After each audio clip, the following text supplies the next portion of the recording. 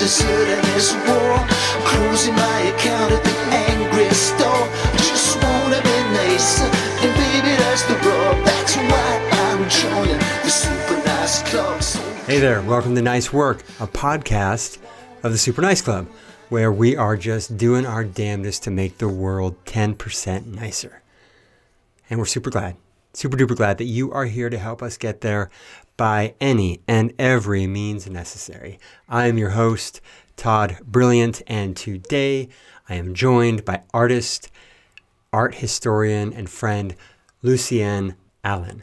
Lucienne is someone I've been fortunate to know in the real world, along with her husband David, and I can vouch absolutely for their super niceness. Lucienne is one of these artists who is born into a family of artists, and in her case, super accomplished, famous artists. And part of her work, her passion, entails keeping the family works of art and all the stories that go with them fresh in the minds of the public and in the hands of collectors, of course. Her grandmother was Lucienne Bloch, the widely renowned muralist, photographer, and sculptor, and Lucienne's deep and lasting friendship with Frida Kahlo and Diego Rivera is a lot about what we're going to talk about in just a minute. The three of them formed a mutual admiration society that lasted a lifetime. So if you're a Frida or a Diego fan, or both, this is a talk that should interest you. And guess who Lucienne's great-grandfather was? If you're a classical music lover, you might have already guessed it, Ernest Bloch. So yeah, this is one crazy, talented family. What I really loved about talking with Lucienne was hearing the comfortable passion she has for sharing her family's story. I've had some friends with super luminary family members who've not been able to find peace with or escape from the shadow of that fame. Not here.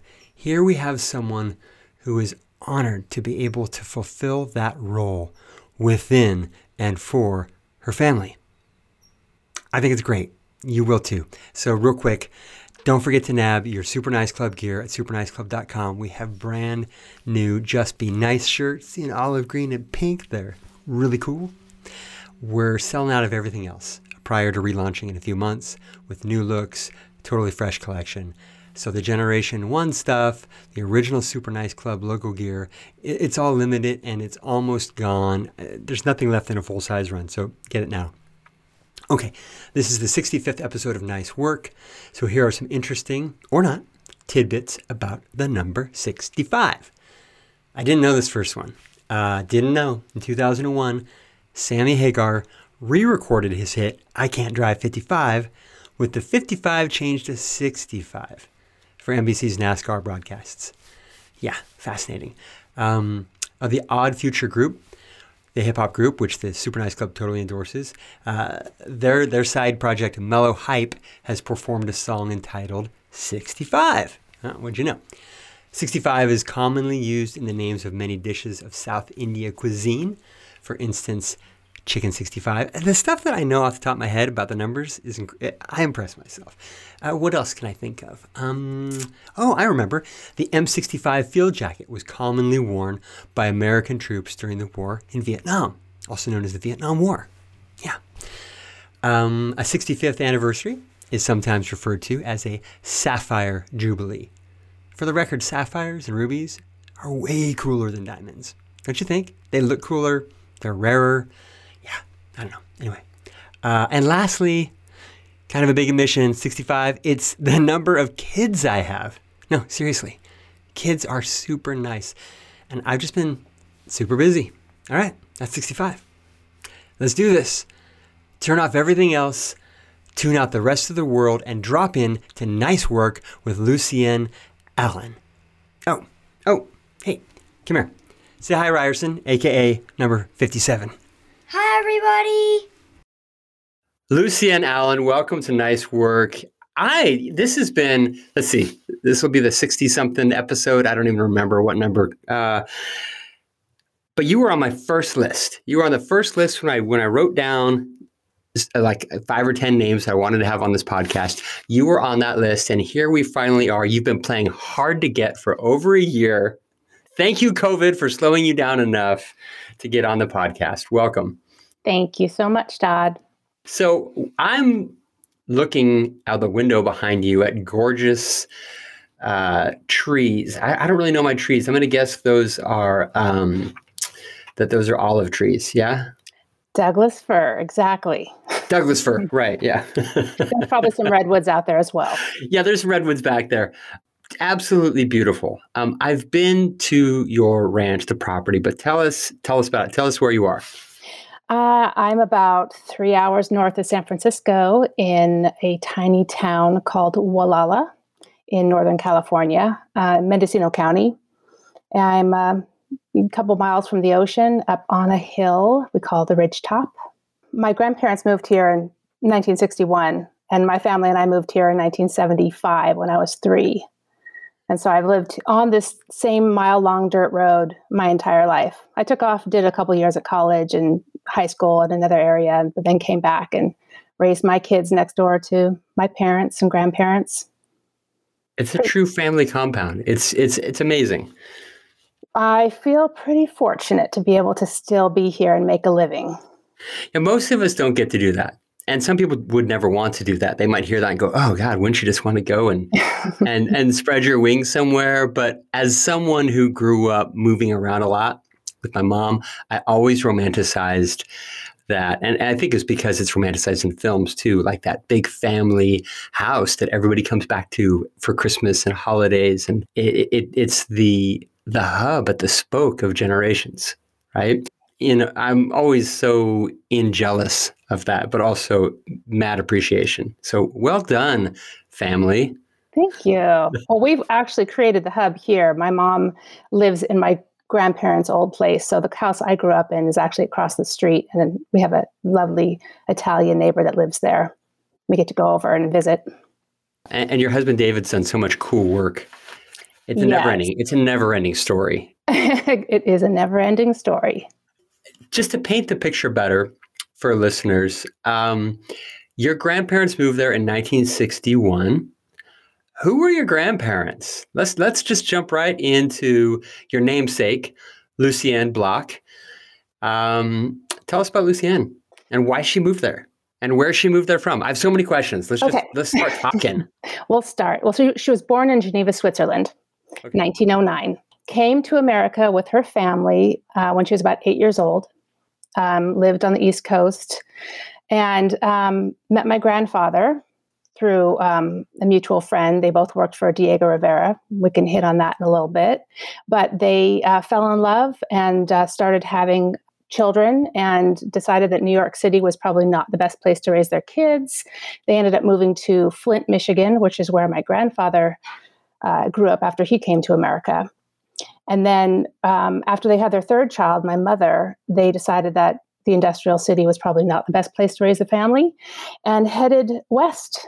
My grandmother's father had lived in a town called Mill Valley, California, in Marin County. And they had friends that still lived there on the hill. And so they were moving their way with the whole family in the back of a 1948 Buick and ended up there in Mill Valley. And the house right next door is for sale. So to their good friends who are the San Francisco Conservatory of Music founders, Lillian Hodgehead and Ada Clement. So they became their neighbors, raised their family in Mill Valley.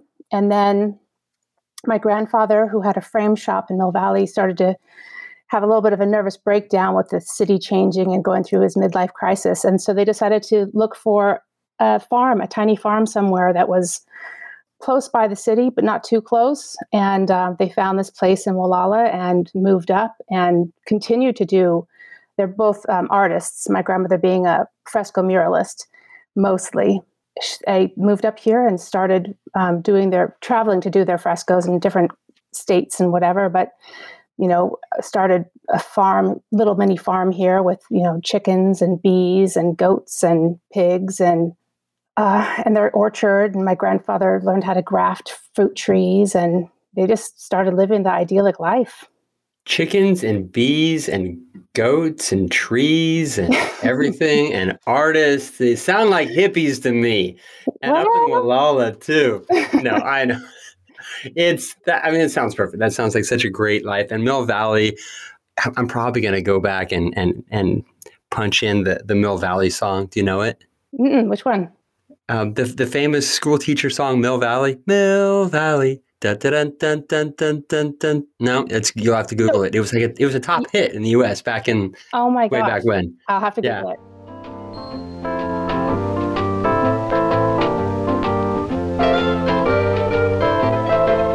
I'm gonna talk about a place that's got a hold on me. Mill Valley, a little place where life feels very fine and free. Mill Valley, where people aren't afraid to smile and stop and talk with you a while, and you can be as friendly as you want to be. Mill Valley, talking about Mill Valley, that's my home.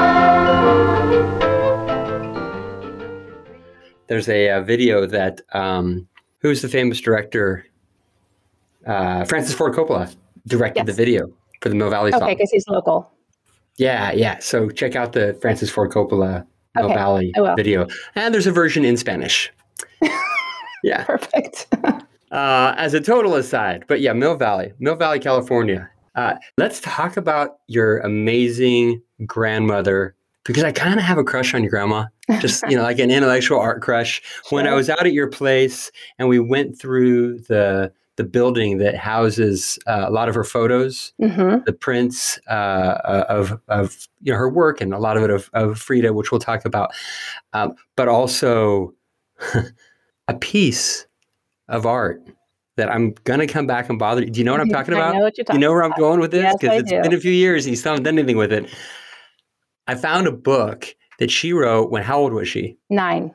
9 years old, and I'm just thumbing through it. It's at the top of this cardboard box or something in there. Yeah. Actually, it was inside this intricate walnut chest that glowed when I lifted up the lid. And I saw this manuscript made by a precocious 9-year-old with sketchings, and it's about a cat, right? Yeah, the autobiography of a tomcat.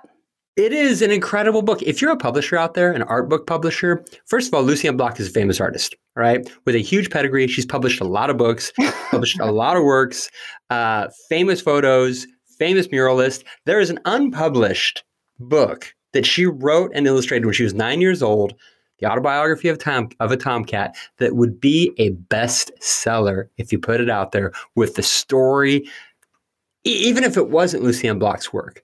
It's incredible. But the fact that it has this huge pedigree, publishers out there, because I know there are thousands of you listening, get a hold of Lucienne Allen and make a deal. We'll make a good deal. That book is amazing. And then I also saw glass works that she had done, hood ornament, different things like that. So she was an artist of various stripes who worked in various mediums. What was her, I know that she helped with glass works in Amsterdam. At a college there. Leerdam, Holland, at a factory. Yeah, but helped transition that factory into more than just a glass factory, but also into kind of a place that's now famous for its glass art. Yes. Yeah. What was her sort of career arc? Is there an easy way to define that? No, it's not easy. She actually wanted to be the second Michelangelo. She wanted to be a sculptress. So when she first took off, when her father sent her sister, and her mother to Paris from America to continue their education, she went to the Beaux-Arts and studied sculpture. She did a little bit of painting as well. She did sculpting with Antoine Bourdelle and painting with André Lotte. And but from there, her father had met the director of the Leerdam Glass Factory, and he had said, well, my daughter's an artist, and she'd love to come and work at your factory. And the guy had children that were around her age. So he says, well, just have her come. She can stay with us and see what she can do, what she likes. And that was her first real paying job. So she got there and she started designing glass sculpture. And this is, the era where things are pretty simple Art Deco. So some of the stuff she designed are just incredible. She did a full-size head, a hollow head that just has the thought of the nose and eyes and the neck and the little hairline. And it's, to me, I just think it's one of her most beautiful pieces. But she did a lot of different glass design at that time. And she was maybe 20 years old around there at the time? Exactly. Yeah. 20. Late 20s, early 30s. Yeah. Yeah. And then from the glass, she went to... So she came to America back again, 1931. And that's where she met Frida and Diego. Now she'd also, I mean, she was never idle. So she always had like wood block, and she would do wood blocks cutting so she could do prints of wood blocks. She did, a lot of painting and sketching. She'd go to the zoo and she'd sketch animals, and, then she'd try to do them in glass. But when she met Diego, she learned about fresco actually being done those days. And it just changed her life. She had, gone to museums when she went to the Louvre, and it kind of made her sick with all the art everywhere. What she really connected with was when she would go into churches, and she wasn't religious by any means, but she would go in there for kind of a reprieve from the art scene, and she would see these frescoes on the walls, and she just thought that was true art, just the way that it became one with the building. So when Rivera was talking to her about, how he really incorporated the fresco into the design of the building, she looked at art in a completely different way. It was the same time that she also met Frank Lloyd Wright, and he saw her glass sculptures, and he invited her to help him at his new school that was starting in Taliesin East in Wisconsin. And he had the same, they were both on the same page with architecture and art being one and the same together, instead of it just being like you go into a building, you do a piece of art, you hang it on the wall, or, you paint a pretty picture on the wall. That's not what she was into. She was much more political in her art as well. For those that aren't familiar with it, the phrase that you used was, I don't remember the phrase, but the idea that the art and the building were one, right? Yes. So can you explain sort of how a fresco becomes part of the building? Because not a lot of us really realize that until we are lucky enough to learn it. So right. This is the learning moment for everybody, or some. So we'll just use one of her first murals that she did. There was a wall in the House of Detention for Women in New York City, and there were two brick walls leading up to this flat wall that you would look at as you walked in, with like brick walls on either side of it. So you would do layers of plaster, and each layer of plaster would be different grades of sand to lime plaster mix. Or marble dust. And it would be, there would be the first coat would be the roughest, and then the second coat would be a little bit less rough, and the third coat would be even finer. After those three coats are on the wall, you turn around and you make your finest mixture, your intonaco coats, and you actually do your fourth and fifth coats together, one after the other, just as much as the person can paint in that day. And then when that, you touch the back of your hand to that wet lime plaster, you feel that it's just perfect, and you take your paints, which are all natural paints from ores and rock, and they're ground so fine that they can actually float on the surface of water. They're ground with some distilled water on a glass with like a big heavy stone. It's actually one of the first things she did for Rivera was grinding his colors. Then you take those colors and then you go up there, and onto that wet plaster you paint. So there's no taking back that. Once that paintbrush is laid upon that plaster, it absorbs that paint. And so when you're done, often they would start with a black to make the shadows and then add the color afterwards. When that plaster dries, it becomes permanent, and there's a chemical thing that happens between the wet lime and those earth pigments, and it becomes permanent. So like back in 1986, over 50 years after Rivera had done his Detroit Institute of Art murals, she and my grandfather went back to clean them. And it's basically, soap and water on a sponge. That's it. And you clean it with your sponge with water. And if you've done the fresco correctly, it's there forever. Yeah, it literally is part of the surface of the building. Yes. It's not paint layered on top. Yes. That's the big difference. Yeah. Yeah. I had no idea. That gave my appreciation for frescoes just skyrocketed to that point because Yeah. you just can't make a mistake. No. You can't fix it. Well, you can. So here's the thing. If the next day you look and see that you don't like something, that plaster is still kind of soft, and you can go in there and you can actually remove with a like a triangle. Oh, You can remove that amount. And my grandfather was her plasterer. And that's part of why she was such a good fresco artist, because she had such a good partner who could do the fresco so well. You remove it at like a 45 right along the edge. So if you ever go and look at some frescoes, you can kind of see sometimes where one day ended and the other day started, or you can see where maybe they took out. My grandmother did a mural in San Francisco at the St. Mary Virgin Episcopal Church, and you can see one section where she did some words about Mary that when she was done, she found out she quoted it incorrectly. So you can see where it was just basically taken out, scraped out, and then replastered right up to the edge of the plaster from the day before or 2 days before. But after that's purely dry, after you're talking about a month, you're hammering, you're chopping the mural down.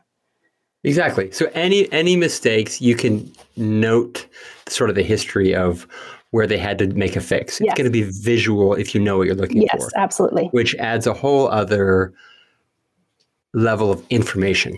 Yeah, You can tell when a fresco may have been censored at some point, sure. or when they had to change somebody's visage or something. I think it's fantastic. So fresco, and you can't really collect frescoes either.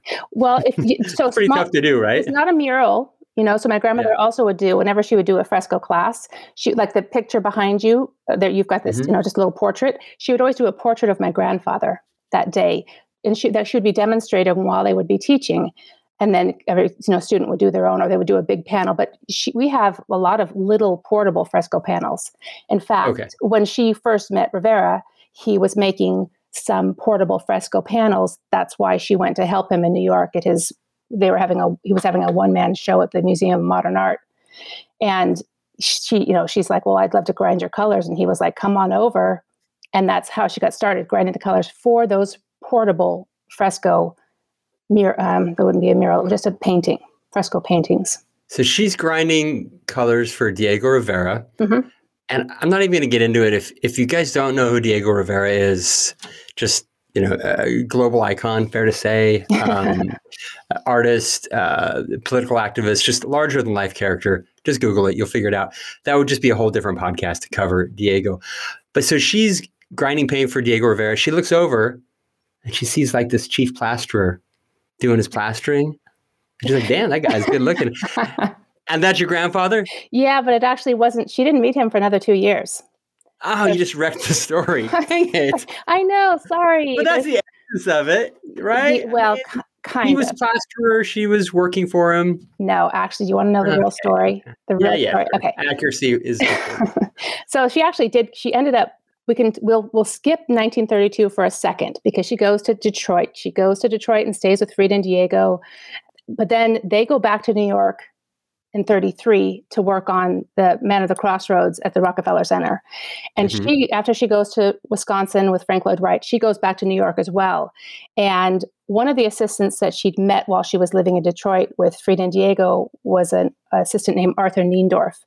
And Diego notoriously didn't pay his assistants very much money, if at all. My grandfather almost died while he was working for him in Michigan. But they're in New York now, and she gets a knock on her door, and here's her old friend, Arthur Niendorf, and he's got this new friend with him, the new assistant, Stephen Pope Dimitrov, they called Dimmy. And they said, hey, we were hoping we could borrow $20. This is 1933, so not, having $20 is a big deal. Yeah. But she was good with her money, and she had it. So she was like, I don't normally like to lend money to friends. And they said, well, we'll make you the chief photographer of the Rockefeller Center murals. So she agreed to that, gave the $20, best $20 she ever spent. And from there, she started help when they were both working on the Rockefeller Center. That's where they fell in love. Ah, yeah. And that Rockefeller Center piece, tell us the story to that piece, because that piece was had a history. Yes. Still has a history. Still has a history, especially with the, destroyed art network of people that are heavy into that. So he had painted, this was supposed to be a very simple black and white mural. He, of course, had to bring some red, Soviet red into the mural, and painted Lenin. And even though his original sketch had Lenin, and even he was on the wall at one point, he heard that they were not going to like this. So he's decided to put Lenin front and center and made him a big deal, redid it from the sketching, because you do sketching on that third coat before you add the fourth and fifth and do your final. So you can make changes before you put your plaster down. So he did change it. He brought Lenin front and center, and a little bit more front and center. When Rockefeller got word and that, they were going to lose all the people that wanted to rent the building because it was a brand new building, he told Diego, "You got to stop work." So Diego came to all the plasterers and assistants and said, "Stop work. We've been told to stop because of Lenin." And he says, "Now the battle begins." So my grandmother snuck her little Leica camera in her overalls one last time and had my grandfather there with a light, and they pretended they were doing some work because there were watchmen around with their guns. And she took the photographs of that mural because Frida was like, "You got to go and get some photographs of this now." And she was like, "Well, Frida's saying so, I'm going to get my ass out there and get these taken." Took the photographs, and they are the only existing photographs of that mural that exist now. And then they put a tarp over it. And, my grandparents wrote in all their native tongue. My grandmother wrote in French. My grandfather wrote in Bulgarian, because they had whitewashed the walls and they were writing, free art, stop censoring shit, merde. Right. Yeah. But then, so it was about a year later that my grandparents were walking home from a movie, and they noticed there were about like 50 gallon cans out in front of the building. And that was the mural all chopped up. And she had talked to one of the workers there, and he says, "Damn, I don't know what you put in that plaster, but that was hard to take down." So they thought, if anything, that you could paint over it, which maybe the paint could be removed, or you could glue down something and paint on the thing that was glued, because it was, she really thought he was looking towards the future with this mural, that it was more than just what this building was going to be at the times. And they called the newspapers when they found out, and there were strikes, and she took photographs of the strikes at the time. Artists were pissed. It was not the right thing to do ever. Doesn't matter who you are. You don't destroy art. Yeah, that's one of the more famous cases of artist censorship in the United States. Yes. Also because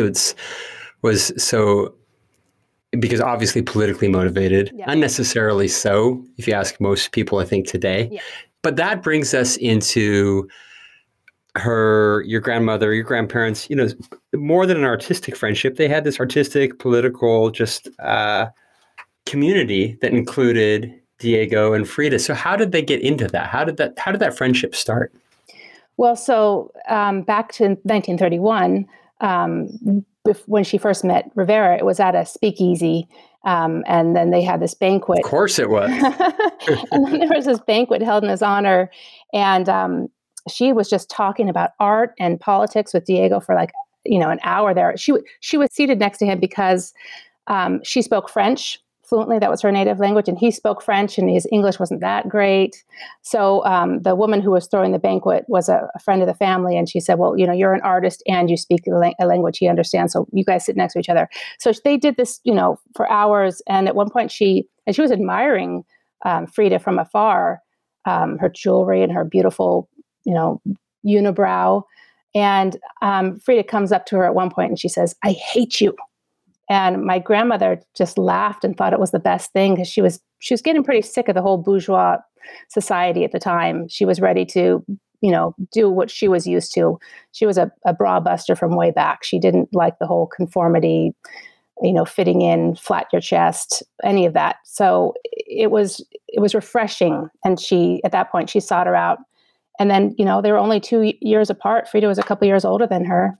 And they just really became fast friends immediately. Now, for the Frida fans out there, myself included among them, I think a lot of people are admirers of Frida. I just want to be just super clear here. Lucienne was not just a bystander in Frida's life. Lucienne was a peer, a talent, and I really hope you look into her work, because there's a reason why Frida and Diego befriended her. It's because she is a powerhouse artist. I just want to make that clear, that this podcast isn't really about somebody who was existing within the shadow of Frida Kahlo. This is a podcast about a friend and a peer. Absolutely. So that friendship, when you were growing up, Mm-hmm. was that something in your family? Like, I mean, there were pieces, there were photos of Frida, there were pieces of Frida's in the house. Was she talked about did you think of her kind of like as this lost auntie, or, I mean, what was her presence like? How did you grow into her? Well, when I was young, because I'm a year younger than you, Mm-hmm. she wasn't famous yet. It only really started when I, became a preteen that she just started becoming known, especially in the Bay Area. I mean, she'd had her fame in the 30s when she had her first shows and stuff, but she really kind of was Rivera's wife. But when Frida Mania started happening in '79, I think was really the beginning, and then '80. She was just like somebody that one of my grandmother's friends, just like, Lillian Hodgehead and Ada Clement, the founders of the Conservatory of Music. For me, everybody's just anybody. I mean, names don't mean anything. Art is cool. And I really enjoyed looking at her art. I thought that, I was kind of a morbid kid. And so her art was more interesting to me than many of their other artist friends. But there was always art everywhere. They had a lot of famous artist friends and a lot of their art in the house and in my house. And hers was definitely more appealing to me in that sense. But I mean, I remember I had gone, so my mom had brought us family back to Mill Valley from Wallala here for a few years to get us into better school. And I had a kid that was in my class who was doing his, you have to pick a famous person and do your report on him. And he was doing Diego Rivera. And I said, oh yeah, my grandparents, they were friends with him. And he was like, yeah, sure. I mean, so when that came out, but I wasn't like, oh no, yeah, for sure. Let me tell you. It was just like, okay, whatever. I mean, I knew the stories, there would be an event that would happen and my grandparents would, come down and we'd all go to it. And so she just, I guess an auntie would be a good way to say it. She was my uncle's godmother. So she was definitely, family to a certain extent. But, and I think one of the big things is that, a lot of people would, actually think that when I would talk about my grandmother, they'd say, oh, I didn't know Frida had children. No, not Frida's granddaughter, my grandmother, her friend. So that was always a hard thing to separate people because, they want to associate you with, the more famous person if you're talking about them. That was not the case with me. I'm like, look at my grandma's, like you were saying, she stood on her own. She was, I think that, Frida also looked up to her as my grandmother looked up to Frida. They both were on the same page with creating their art together. They learned lithography together when they were living in Detroit. My grandmother might not have done lithography, if she wasn't living there with Frida, and they taught themselves. It was, and certainly with Rivera, I would say Rivera was more of a influence. Rivera was much more of an influence on her art as an artist because of his fresco murals. The fact that he would include the cycle of life within the mural, that's something she always carried on. So you would see a seed pod that was splitting with a green, coming out of it. And then you would also see the dead leaf falling to the ground, that kind of a thing. And she learned that directly from him and continued with that. It was a big part of her life. Did she keep any journals or tell the story? I know a lot of people are listening like, God, are there any like Frida stories that Lucienne knows that we don't know? Because, people are always looking for like the little extra info, the extra tidbits. Did any of her recollections or any of her stories sort of inform the greater public picture of Frida? Or is it mostly through her photographs? Because her photos of Frida are legend. And we'll get into that in a little bit, but I'm just curious. So Hayden Herrera is probably the preeminent biographer of Frida. She interviewed my grandparents, way back when she did her book. And I would say that anybody who knows Frida deeply knows Lucien Bloch and her relationship. My grandmother did keep diaries until she started having kids. And so when she was living with, as you know, how Sorry. that can get in the way of things. She used to keep little notes here and there back of a, bank statement. She would write, everything that was going on. But, I have to come across these things and find them. She, Frida had one of her major miscarriages when my grandmother was living with her in Detroit. And, my grandmother wrote about that, which, Frida made her first lithograph of that miscarriage. And then she also did a painting. During that time, Frida went through, a major upheaval in her life. Her mother died. My grandmother accompanied Frida to Mexico when her mother got sick, and then she died while they were there in Mexico. And when she got back, Frida was super depressed and didn't know what to do. Didn't want to do any work. Didn't want to do anything. And my grandmother was like, well, let's learn. I'll learn Spanish. I'll help you with English. They would pick subjects to learn about, the solar system. Diego said, you got to paint. You got to start painting your reality, paint your life. And then that's when she really took off artistically to start painting more of the unusual in her life. Some people like to say surreal. Her stuff is surreal. My personal opinion would be to disagree with that slightly. I think that both she and Rivera kind of felt that people who just paint surreal are kind of avoiding reality in their, at least that's what I remember talking with my grandma about. So I just think that was her reality. Her reality was different, Yeah. And just a different perception. Yeah. Yeah. Layered perceptions. And that's a really interesting take. Like, it doesn't necessarily have to be surreal just because it's a different version of reality that you're looking at in the artwork. Yeah. Right. Yeah. Yeah. Are there any common misperceptions about Frida that drive you crazy? Okay. I probably. I want to give you a platform here if there's anything. Well, I just want to say, I just went to the DeYoung exhibit, and it was really beautifully curated. But the one thing that kind of, I don't want to say irritated me, it was a little off-putting, was that on some of the pieces, they had somebody interpret that piece of art. And I just don't think that everybody needs to interpret every single thing she did. I mean, sometimes she might have just painted from her heart. Like, do you really need to try to interpret that? Like, in one painting she had a brooch on. The brooch had a hummingbird on it.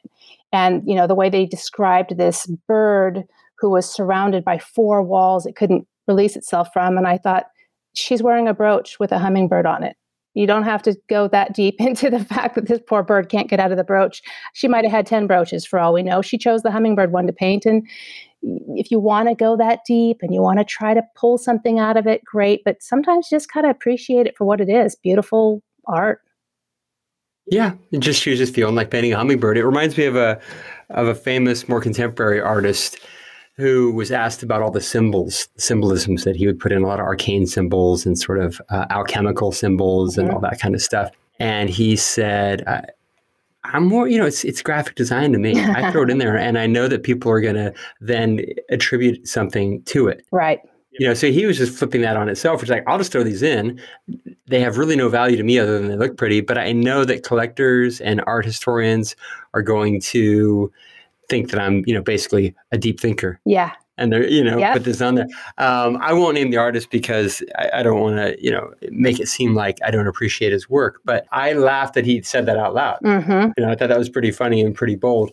It's kind of the flip side of what you're talking about there. I think a lot of people recognize that. Like, it's when you become that famous, people are going to analyze every single thing you do. Writers, it drove me crazy as a kid. The teachers would ask us, what do you think the author's hidden meaning was to this phrase? And I would get into it with my teachers. Like, I think they were just writing the story. Yeah. Just like you said,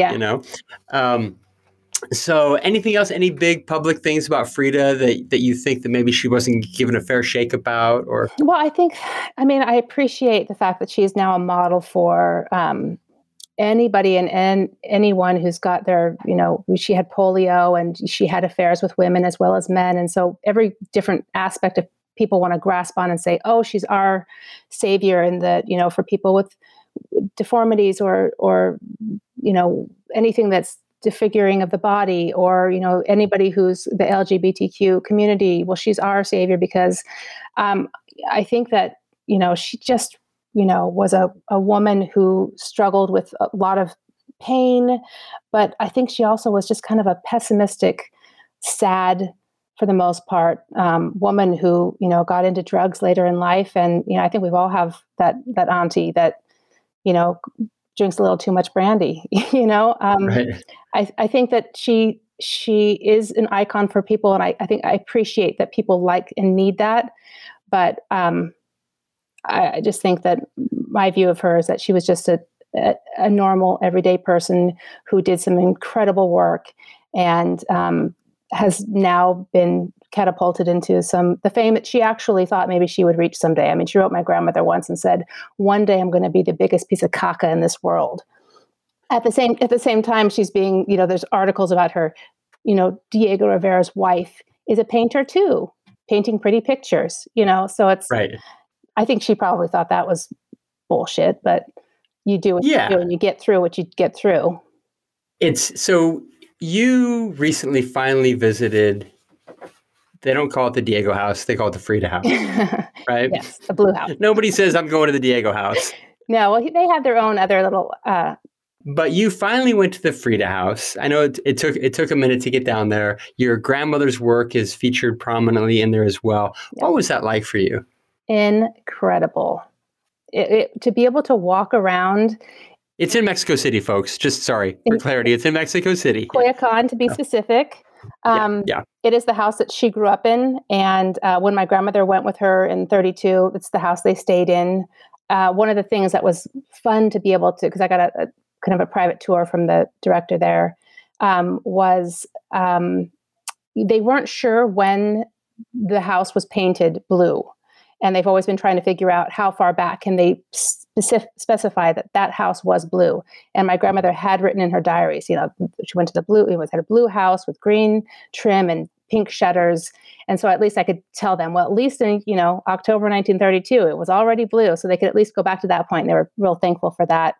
To be able to walk and stand in some of these rooms that I knew my grandmother and Frida had sat in together, it was also cool to see a lot of little knickknack things that we have that I'm like, oh, my grandmother definitely got that when she was in Mexico. Some things, I grew up with, but didn't know where it came from. Really, it was life-changing for me just to be able to see, but even more so, not just Frida's house, but to go see Diego's murals. I mean, So we spent walked to every mural we could. That was just astounding. Frida's amazing artist in her small way with her small paintings, but to do it on the grand scale that Diego did and how many he did, because, a mural can take months and months and months to do. If you're ever in Mexico City, folks, definitely go to the Blue House in Coyoacan and definitely check out as many Rivera murals as you can. They're incredible, beautiful pieces of work. I absolutely second that. I would say, like most folks, say, yeah, Frida, she's cool. I like her stuff. Then I went to the house a couple of years ago, and I was like, wow. For some reason, the big takeaway for me in one of the rooms, you can't, everything's behind glass cabinets, but there was a row of her journals. And each binder is just artfully decorated and hand illustrated. And it reminded me a lot of an old friend of mine, Dinah, who is also a powerhouse artist. But I was like, oh, I know that girl. That young girl that's creating that kind of thing. Like, but this is a very, very, very, very talented version of that. But I was just like, oh, I get it. I get who she was a little bit more. I mean, in my mind, right? We generalize and we categorize people and we think we know. Of course, I don't know Frida at all, but like it put her in a new category for me. And I was just like, all of a sudden I was in adoration of the rest of her work from there and the story. And I was much more open to the rest of her story and her pain and all that kind of stuff. I had to go to the house to really kind of get opened up and cracked open to what she was doing. I also went to the museums in Mexico City and saw the Diego works and other muralist works that just Mexico City for art is incredible. Absolutely. It's one of the top cities I've ever visited for art. Mexico City is an incredible city. Yeah, I want to go back. if you haven't been to Mexico City, it's a clean, beautiful, safe city that is absolutely worth visiting. In as much as any major metro is clean and beautiful and safe, Mexico City is right up there. Absolutely. So don't be afraid, folks. Post-COVID, get down to Mexico City. Go to the Frida's Blue House. It's worth the line. Go to the museums. There's always lines there. It's worth the lines. Oh, there's a line, but there's conversations in the lines, and the neighborhood that it's in is really cute, and there's vendors coming by. I was in the rain for 4 hours. Oh, and I was like, it's fine. I had a good time. And Lenin's house is not too far. There's a house that he was in for a time around the corner. Or no, not Lenin, Trotsky. Yeah, but he was there in the Blue House. No. But who was it that was shot there? Trotsky. Trotsky, after he moved out. Yes, house. Right. Okay. Yeah. There's a Trotsky house that is actually also really cool, not too far away. There's just a lot of history in there. It's a magical place. That's all I'm going to say. It is. So let's talk about Old Stage Studios. Okay. Because you're the keeper of the flame, so to speak, the legacy keeper of the family, right? Yeah. And that's manifested as Old Stage Studios. Yes, it is. So what does it do? Well, I try to promote my grandmother as an artist, as well as her photographs in galleries all over the world. But mostly, I really try to promote her as an artist. I'm where somebody would go if they want to get a copy of Rivera's mural, right? So a lot of historical books, or contact me that are making a book on lost art or Rivera or whatever, and I can give them those images. But also, just so I'm writing my grandmother's biography. I call it her autobiography. Because an auto in quotes, because she started her autobiography, and I want to kind of start from her voice, from what she started, and then end in my voice as a biography. As well, I'm working on a photographic book. The first one will probably be of Frida photos because people love Frida. But my grandmother also took photographs of the labor movement. My grandfather was a union organizer, and in Detroit in the 30s, and Flint, the sit-down strike. And so she took a lot of photographs of the strikers and of just the meetings, and it's a whole, as well as New York City. She did photographs of the city and the streets, and so many interesting and unusual shots of those times. So basically, I'm just the place people go. My website's down right now. It got hacked, and I've had a hard time switching my domain, keeping my domain without having to rename it. But anyway, so I don't have a website up right now, but I do have an Instagram where I'm trying to share the stories and get her out there the best and I what's can. the Instagram? Lucienne Bloch. Yeah, at Lucienne Bloch. Lucienne Bloch. B-L-O-C-H. It'll be in the show notes. Yeah. B-L-O-C-H. Yeah. It'll be in the show notes. And you have, before your grandmother passed, she printed a mess of Frida photos, correct? That she signed. Yeah, more than just Frida. We printed a bunch of her photographs. So we had this little building, which is where my husband and I were living when we first started dating. It was called the Hutch, and it had little running water and a little fan, and we turned it into a dark room in the mid 90s. And she and I, because she used to print her own photographs in bathrooms, whether if her bathroom could handle it, or she'd go to family members and do printing there in their bathroom. So she had an idea how to lead me on, because I had never done printing before, but, kind of taught me the ropes, and we just, printed for a couple years and got a little portfolio together and contacted galleries and put these beautiful prints. Like I said, Frida's the main seller, but we'll sell a Albert Einstein playing the violin, or Stop Lynching, or Free the Scottsboro Boys. Right. Her stuff's out there, and but I mean, we're talking about her as an artist. She did so many different medium. I mean, she did lithographs and egg tempera portraits of kids, and besides her frescoes, and you'd always see her at the state fair doing quicklime sketches and mosaics. So I mean, if you've ever been to the Greek Orthodox Church of the Ascension up in Oakland Hills, if you walk in that church, all those mosaics she did. It took her 3 years to do all those mosaics. Just another incredible skill that she had. Is it crazy to you to think that your grandmother is going to go down best known as the author and illustrator of a cat book? I think she would absolutely love that. I think she's clapping and slapping her thighs right now. It's going to happen, Lucian. It's going to happen. Even if I have to get up there in the dark of the night and hijack that thing under your noses and then come back a few years later with the finished product. I like it. So as amazing as your grandmother was and is, because her work is alive, so she's alive, you were just named the secretary for the International Ernest Bloch Society. Apparently your grandmother had a father. She Weird. did. I know. Yeah. They say everyone has one somewhere.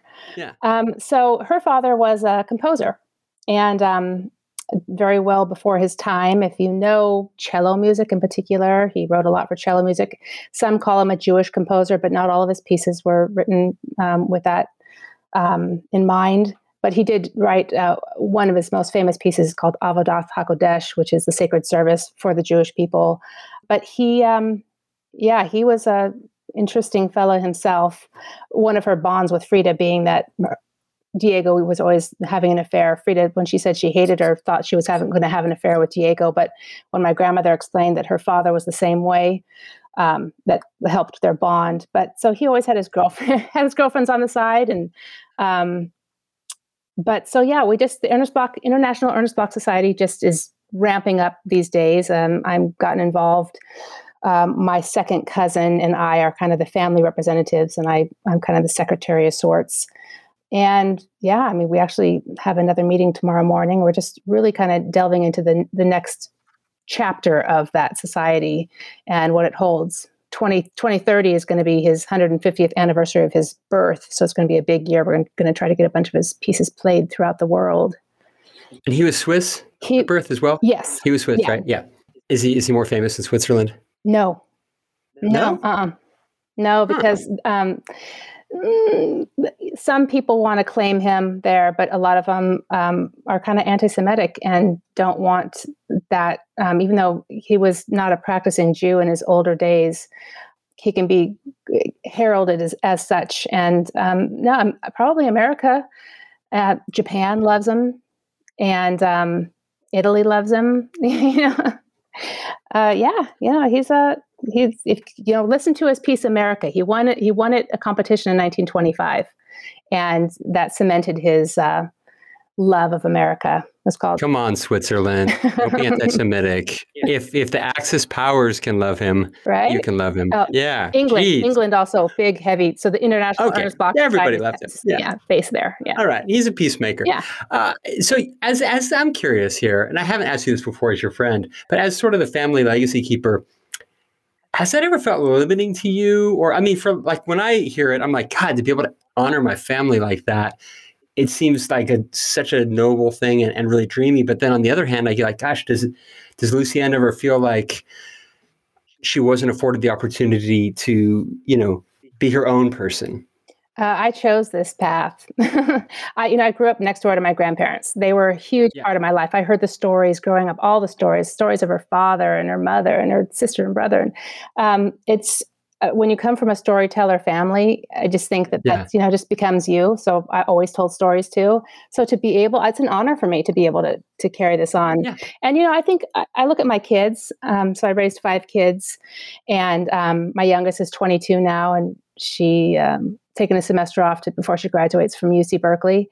All my kids' successes, I think, I kind of look at them and I'm so proud that it feels like that's, kind of part of my art too. I helped create them. Absolutely. So, that's, I don't feel lacking at all. David will give you some credit too. 15%. Yeah, okay. We'll give you 15%, yeah. It's definitely a partnership. Yeah. David, you and I still have to play basketball one day if our backs will hold up. Maybe it'll just be horse. I don't think he'll let that be horse. He'll just stationary shooting. Oh, he'll flatten me is the thing, but that's okay. I have health insurance. So before I forget, folks, I want to go back to the fact that Old Sage Studios doesn't have a website. If you're out there, you're a fan of anything that you've heard just now, and you feel like, hey, that would be easy for me to fix, I can go clearly. Lucienne needs some techno savvy help here to get the website back up. Why don't you reach out to her, and do it out of the bottom of your heart. Do the super nice favor of restoring this family's artwork. Somebody out there, I know you can help her get a site up in half a day. I tried like a year ago. It's a domain transfer. Yeah. Yeah, it's a domain transfer issue. It's not a complicated thing. I would love it. Matter of fact, if you will fix her issue, I will send you a glorious Super Nice Club swag kit. I won't tell you what's in it because we have a bunch of new stuff coming, but a glorious swag kit to whoever can help. Whoever can help. I love it. I love it. Yeah, let's get that thing fixed. Let's get that website up. These are beautiful photos that need to be up there and seen and appreciated again. Okay, now we're going to turn to the Super Nice Club Insiders because they get to ask a question. Super Nice Club Insiders, if you want to be an insider and ask questions from our podcast guests and also get all kinds of free stuff. We give away lots of free stuff. I'm giving away a piece of vinyl from Nine Inch Nails drummer Elon Rubin, former podcast guest, later today. But that'll be in the past by the time you hear that I gave it away and you missed out. But if you want to be given other free stuff, just text Frida to 310-421-0393. 310-421-0393. Okay, plug finished. Here's the question. It's from Bruce K. in Santa Rosa, California. He asks, ask her how we transition to a society where we find deep value in sufficiently providing for the authentic well-being of all generations of all species. Wow. That's a question. Can you handle it? I will start with that. My grandmother would have loved that question. That's right up her alley. The first mural she ever did had signs in the background that says, "Down with police brutality, down with imperialist war, organize." I'm going to add to that we love. I mean, if we can go at each situation with a heart of love, it doesn't matter what species you are, I guess that would be a way to grow and move in the positive direction. Absolutely. I think love is the ultimate answer to that question. And, Bruce would probably say amen to that. I don't know, Bruce. Let us know what you think. How do we get more love out there? I don't know. How do we make the world 10% nicer? It starts with you. Yeah, it starts with Bruce. You met Bruce, right? Just through this podcast. Just Bruce. Did you ever, did you or David ever listen? Were you ever, oh, that's probably Bruce. That's probably Bruce. Go ahead and pick it up. Did you guys ever grow up, were you ever fans of the Nitty Gritty Dirt Band? Oh, yes. Okay. Well, that was one of the founders that asked that question, Bruce. Oh, cool. Yeah, I know. There you go. Okay. So now you guys are friends. And Kunkel? Kunkel. Yeah. So you actually were a fan. There you go. Yeah, that was Bruce Kunkel. And you go to Santa Rosa enough, you guys should connect. Adult friend finder, but like adults and friends, not some weird dating thing. All right. So do you have a challenge? We do a Super Nice challenge where you just issue it to the listeners and the members of the Super Nice Club, something they can do to make their world a little bit nicer. I do have a challenge. Let's hear it. So my challenge is I would like everyone to maybe just, a couple days this week, maybe make it a habit. If you set an alarm, maybe set it for 5 minutes earlier. And it's something I've done for years now. Mm-hmm. Before you get out of bed, I want you to think about 5 things that you're grateful for. Really think about them. Give yourself, a good minute per item if you can, or if you really want to zip through them on mornings that you're just in a rush, go for it. But if you can start your morning off with gratitude in that way, you don't have to write it down. You can if you want to. It's also really good. But sometimes just thinking about it while you're laying there prostrate puts that in your mind. And, you can actually start the day off feeling a little bit nicer. Before you get out of bed. Yep. 5 things you're grateful for. Yep. Okay, that would be a great daily habit. I have one, a BJ Fogg tiny habit, which is just when you put your feet on the ground and first thing to, express some gratitude, like, oh yeah, I'm grateful, it's be a great day. That's even better. Or it's additive. I'm going to list 5 things in the morning. All right, challenge accepted. Awesome. Challenge accepted. I hope so for the rest of you folks. That's an easy one. Yeah. I had a different challenge. I was listening to one of your podcasts yesterday, and the guy said something way too similar. And I'm like, shit, I got to come up with a different challenge. So I'm like, So is that your dog's name? no, that was Sheba that barked. Oh, you said shit, the dog barked. Yes. But the dog's name is Sheba. I get it. All right. Smart dog. It was close. And then lastly, do you have a question for me? Guests get to ask me a question, turn it around. I do. Anything you want to know, fire away. But I got to figure out where I wrote it down. Oh, you wrote down the question for Yeah, me? I did. That makes me nervous. No, it's okay. All right. Do I have a question for you? I sure do. Ooh. If you could go back to one historical event to witness it, what would it be and why? This is like one of those like classic questions. Wow. One historical event. Well, my birth would not be a historical event. No, Not yet. no. No, it wouldn't be. I wouldn't want to witness my birth. No, God. no. Hi, Mom. To witness, I know this is really such a common answer, but it's the truth. Who wouldn't want to witness the birth of our universe? Oh, Who wouldn't want good to be one. able to be a witness to that? And if there wasn't a birth somehow, then at least, I witnessed nothing. But whatever the initial spark is, for me to be able to witness it, that would mean that I would need to have the tools and the comprehension to be able to witness it, right? So I would imagine I probably wouldn't be human yeah. at that point. Yeah. I don't think a human could be able to witness the first event. So whatever transformation that took, You could be a or star. You expansion could be a star. of me, or whatever it took, that would be, God, what an opportunity. Awesome answer. Yeah. So that would be my answer. Good job. Thanks. I passed. You did. Okay, cool. Right. That makes me Are you feel. still doing that weird thing where you come up with something unusual I don't know. I don't think you've done it the last couple podcasts I listened to. You just come up with something weird and you would be like, hey. Just an odd segue? Yeah. Was it a segue? No. You were like, do you turn one of them? Do you take your shirts off inside out and leave them inside out? Or Oh yeah, sort of a strange non sequitur. Yeah, if it hits me, if we're talking and just something comes up, I'll throw it out there. Cool. Yeah, if not, I think those are really interesting, by the way. I think you should keep yeah, doing it. if not. They're kind of a hard thing to plan for. I always liked it. I thought it was super cool. Yeah. I know that they often kind of fall flat, but I don't. Oh, I don't but really you care. don't know that we're not laughing our ass podcast. off at home. No, but when I'm going, I'm often going, rolling my eyes, going, did I really just say that? And then I'll be there. Should I edit it out? I'm like, no, it's like, just leave it, But I'd appear much more like my shit's together if I edit that out. Nah. Yeah. So like everything that's questionable that you hear, I have the opportunity to edit that out. Good. But I'm like, fuck it. Fit in, I say. Lucienne, I'm glad we got to just scratch the surface there of your crazy, wonderful family of artists. And Ernest, I'm sorry we didn't dive deeper into your work. Sorry, Guy. Maybe next time.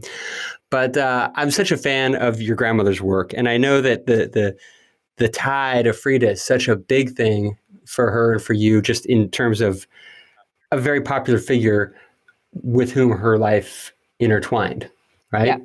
Is that how you say it? Yeah. With whom her life? Yeah. A little awkward sentence construction there, but that's okay. People are used to it. And I hope that listeners that are fans of Frida's really take the moment to check out your grandmother's work. I think if you know Lucienne Bloch's work, it enriches your appreciation for Frida's work. Because anytime you're into an artist, the artist's influences and the artist's peer group are so much of who they are and what they created. And it gives you just that much more perspective on their work. So take a deep dive into Lucienne Bloch and let us know what you think.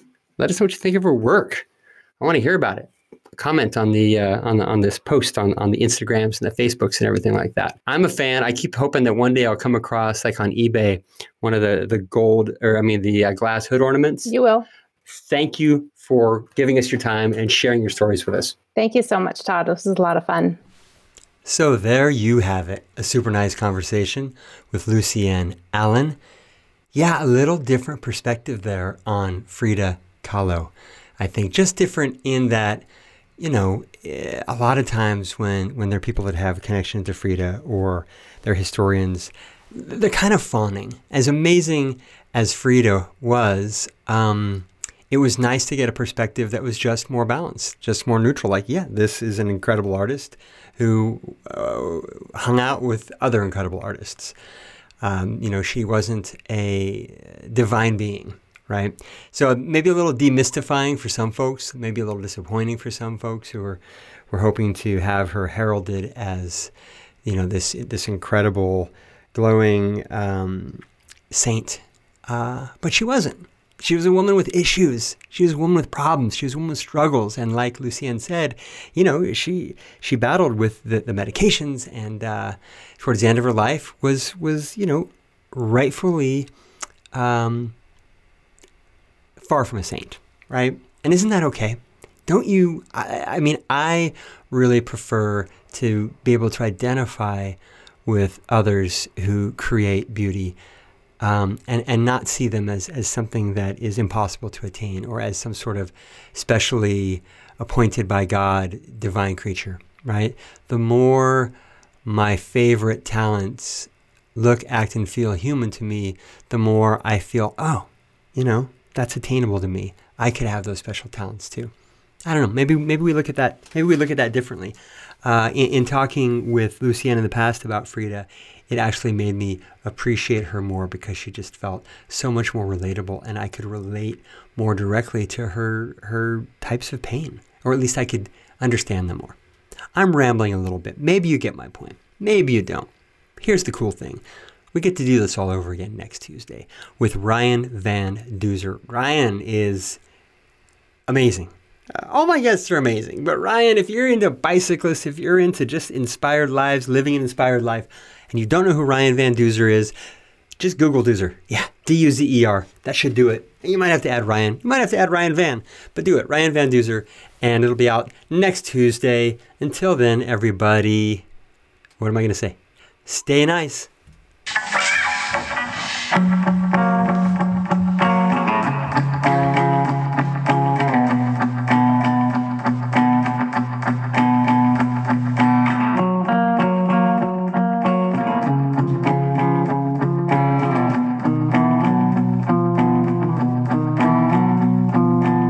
If you wanted to be nicer, then you could lend a helping hand.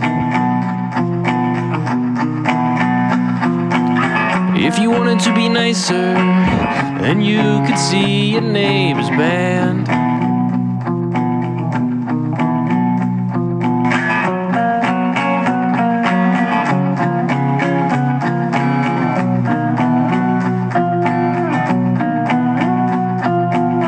If you wanted to be nicer, then you could put away your clothes.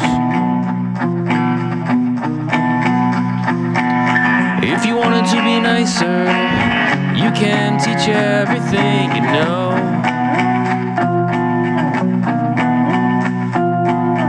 And all we ask is that you just become 10% more nice. And all we ask is that you just become 10% more nice. And all we ask is that you just become 10% more nice. And all we ask is that you just become 10% more nice.